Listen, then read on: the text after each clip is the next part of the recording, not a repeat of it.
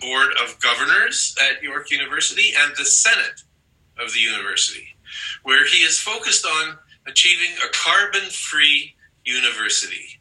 And in fact, we may have something to say about that in a little while together. So I am just delighted that Professor Echeverry can join us. By the way, he presented 2 sessions at our conference last year.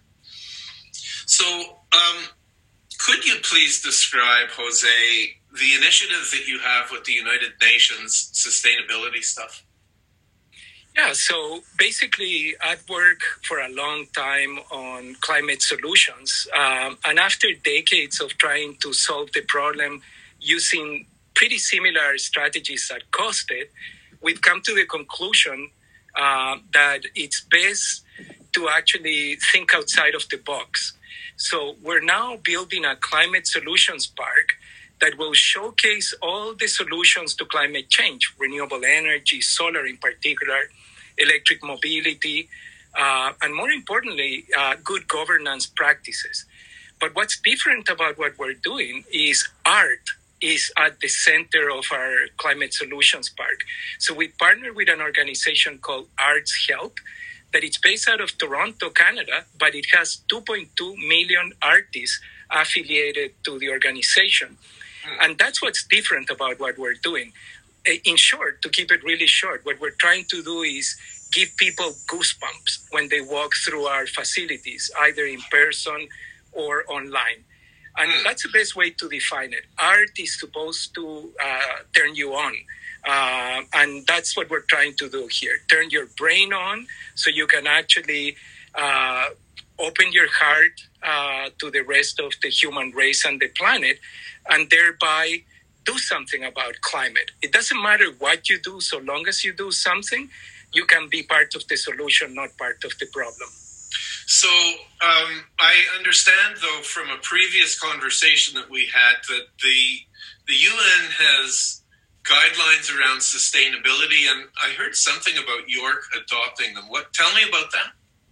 Yeah, so that's actually pretty exciting news. So the United Nations a while ago created the Sustainable Development Goals, which are there intended to provide very clear guidance of what needs to be done to ensure that the planet can remain a viable planet. There's 17 of them. And what's very interesting about York University is that, like other universities, we have an academic plan. And now our brand new academic plan for 2020 to 2025, it's focused on addressing the 17 United Nations Sustainable Development Goals. But we didn't stop there. What we've done also is take measures at the level of governance to ensure that good things can happen in an expeditious manner. So I'll give you 2 very quick examples. Number 1, we passed a procurement policy that now dictates that local procurement has to be the preferred option when we're procuring goods and services. That's essential for the local economy to actually go vibrant, to create local jobs and to be able to have a vibrant local economy. The second thing that we did is we took 20% of our endowment funds and we are putting them now on renewable energy. So come September, it's going to be really exciting because last thing we did before the summer break, let's call it that instead of COVID, sounds better, was to approve the new academic plan that focuses on the United Nations Sustainable Development Goals. Come September, we're going to be developing the university's first budget for 2021 that will be focused on the Sustainable Development Goals. So it's an exciting time to be at York U and to collaborate with universities all over the world so they can replicate what they're doing, what we're doing, and we can learn from the good things that are doing other universities. So University of California, Riverside, it's one of our best friends, not just because of Fred Schwartz, that it's an incredible ambassador to us and to them, but also because you guys there in Riverside have your act together.